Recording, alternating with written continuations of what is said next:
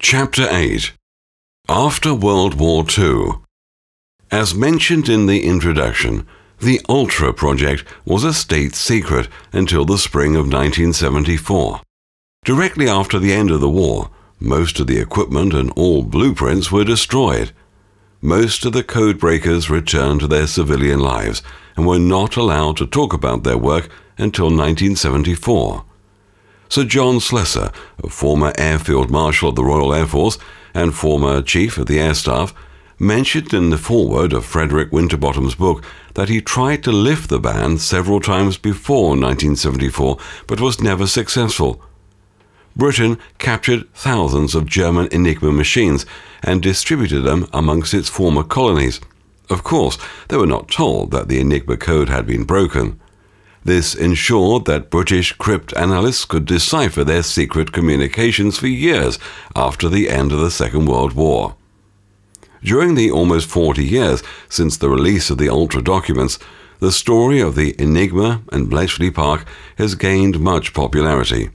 There were numerous books, multiple documentaries, and even blockbuster movies.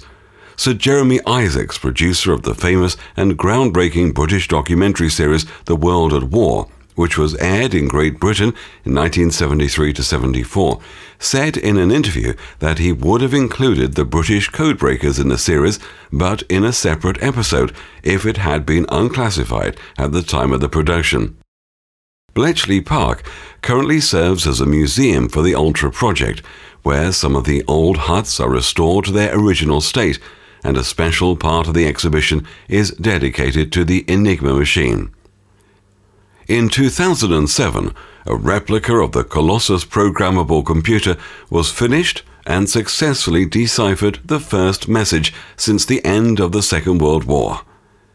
Enigma machines have become valuable collector's pieces. Models in good condition achieve prices up to $250,000 at open auctions.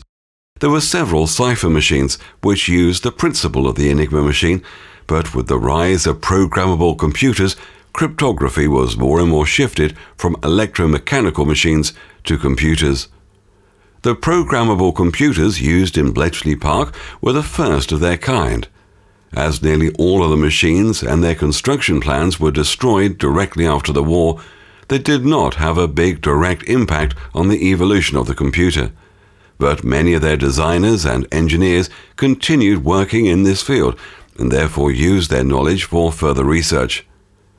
Cryptanalysts and the use of deciphered intelligence got more and more important during the middle of the 20th century, especially during the Cold War. Not only the military and diplomatic use heavily increased, but also the field of industrial espionage evolved. Also, with the rise of electronic telecommunications, the cryptographic and cryptanalytic methods made an immense advancement.